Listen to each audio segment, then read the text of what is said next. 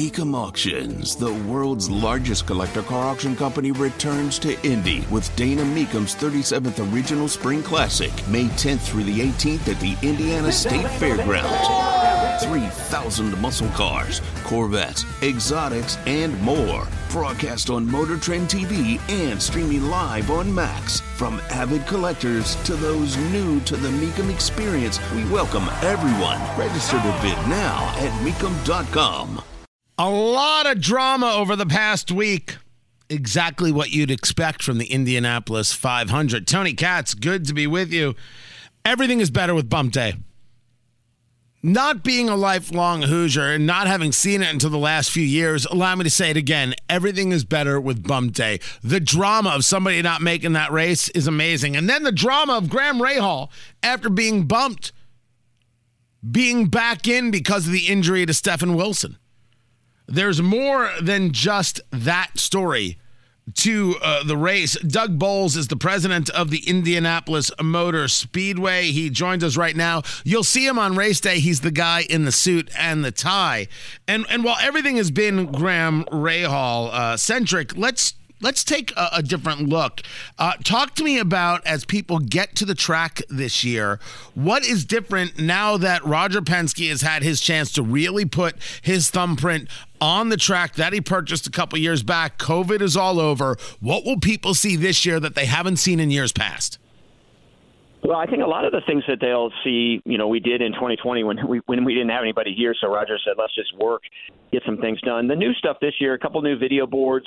There's some new asphalt that's actually, if you sit in turn one, you'll notice it when you're going to turn one, makes it easier to get in and out. New spectator mount for those GA customers who bring their 15 and under kids for free. That's inside oval turn 4, which will be fantastic, I think. And then our TV compound actually moved outside the racetrack, so our midway is moved internally. So that it's a little bit more accessible to folks. So I think those are the things they'll see. The biggest thing I think everybody's going to notice is just the crowd, again, is going to be an outstanding crowd, probably bigger than last year. And last year's crowd, in fact, I know bigger than last year. And last year's crowd was the best crowd we've had since 2016. And beyond that, the best crowd we've had in the last 25 years. So we're going to see a crowd that rivals the 100th running? No. We're going to see a crowd that rivals last year. We're still going to be, I'm guessing we're still going to be, 10 or 15,000 below where we were on in 2016, but we're getting really close to that, to having that kind of capacity or those kind of numbers here in the facility again. And that's really just a tribute to how much the fans have just re-embraced the Indy 500. It's pretty amazing. Before we get into some aspects of the race, one of the other things that we're seeing is some enhanced security. Being there over the past couple of days, the metal detectors are out, and from every conversation, man, they will. If you've got a paper clip, they're going to pick it up. Actually, they're really fantastic in terms of you can walk through with a cooler, and it'll know that the difference between your Miller Lite versus something that you shouldn't have. So we've been really working with the group called Open Gate that's really helping us do that. So you can keep everything in your pocket, walk right through, and it'll let things go that should be here. But if you try and get in with something you shouldn't have, it's pretty good about detecting those. Talking to Doug Boles, president of the Indianapolis Motor Speedway. Now let's get into race day. Let's get into this weekend. First, you have been blessed with perfect weather, and in my 9 years here and 8 years covering the race, the first time I've ever been able to say perfect weather all weekend long. We've got Carb Day, we've got Legends Day. When do these activities start on Friday? So Legends or Carb Day is, obviously Friday is going to be awesome when we get cars on track at from 11 to 1 and the pit stop competition and music starting at 4. And you're right, I can't remember in my 13 years here at the Speedway a month of May where we've had such a great weather forecast so far out. So that's going to be fantastic. But on track at 11, I just encourage everybody to get here early. They're only on for the Indy cars are only on track for 2 hours, so you want to be here for that. And then pit stop competition will be good this year, and then Ryan Adams' concert should be an awful lot of fun, especially in this beautiful weather.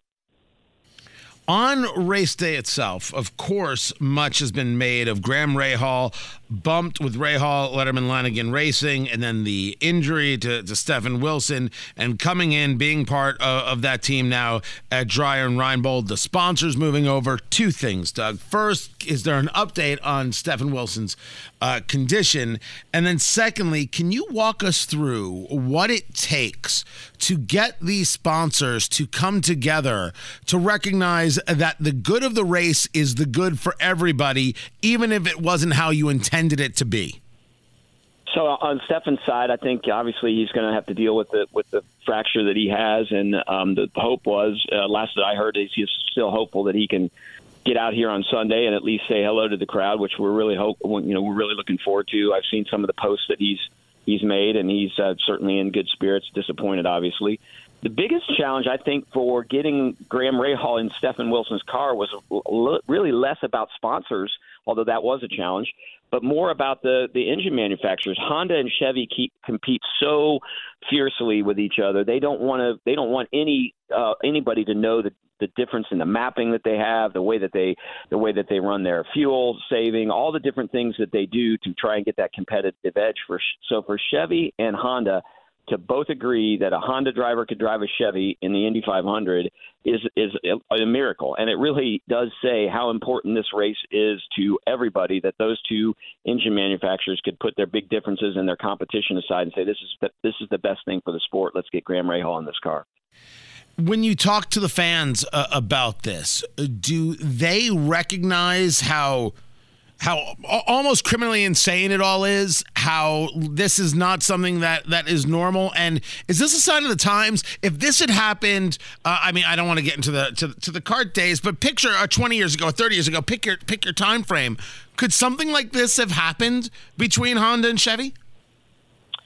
Well, so there was a period of time, Honda and Chevy have always sort of competed on the IndyCar platform. Back in the split days when they had a single engine manufacturer, it would have been more about the sponsors and the teams. So, but definitely, I think it's a challenge to get people to work through all the differences that they have. So it is a big deal. And I think the great thing about it, you talked a little bit about the drama of Bump Day.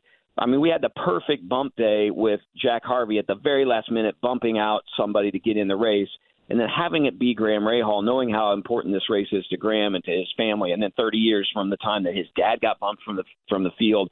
That storyline was incredible. And then to see it come full circle and Graham getting the chance to run the Indy 500, it's one of those magical stories that sort of comes up with, during the month of May and around the Indy 500.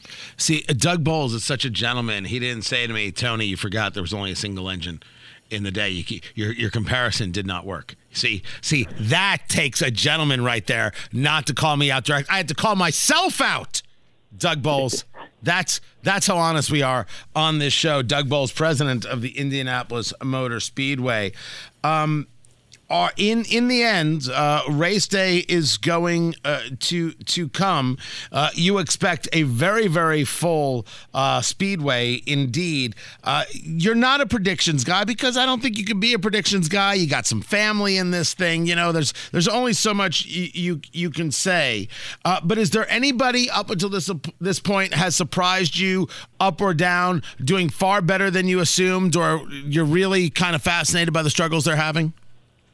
Well, you're right. I do have family, so my stepson Connor Daly's in it. So if you ask me, who do you want to win the Indy 500, the stepdad in me obviously is rooting for Connor. But as the president of the Speedway, I think you're right. There's some really cool storylines. The Arrow McLaren team has been strong all month. Pato Award is maybe the one in my mind, if you said you have to pick one, that I might pick that feels really strong. The two AJ Foyt cars, the way that they qualified, it'll be interesting to see if they can race like they qualified, but that was a surprise, I think, for a lot of folks to see Peterson and Ferrucci so fast.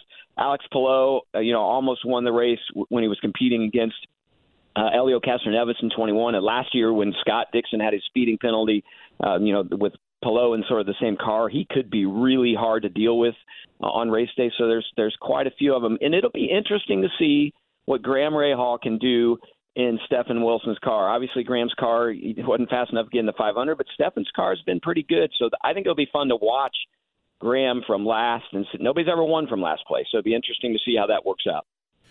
Doug Boles, president of the Indianapolis Motor Speedway. I appreciate taking the time to be with us on the DriveHubler.com hotline. Look forward to seeing you at the track this weekend and on Sunday for race day. Coverage begins at 6 a.m. right here at 93 WIBC, WIBC.com.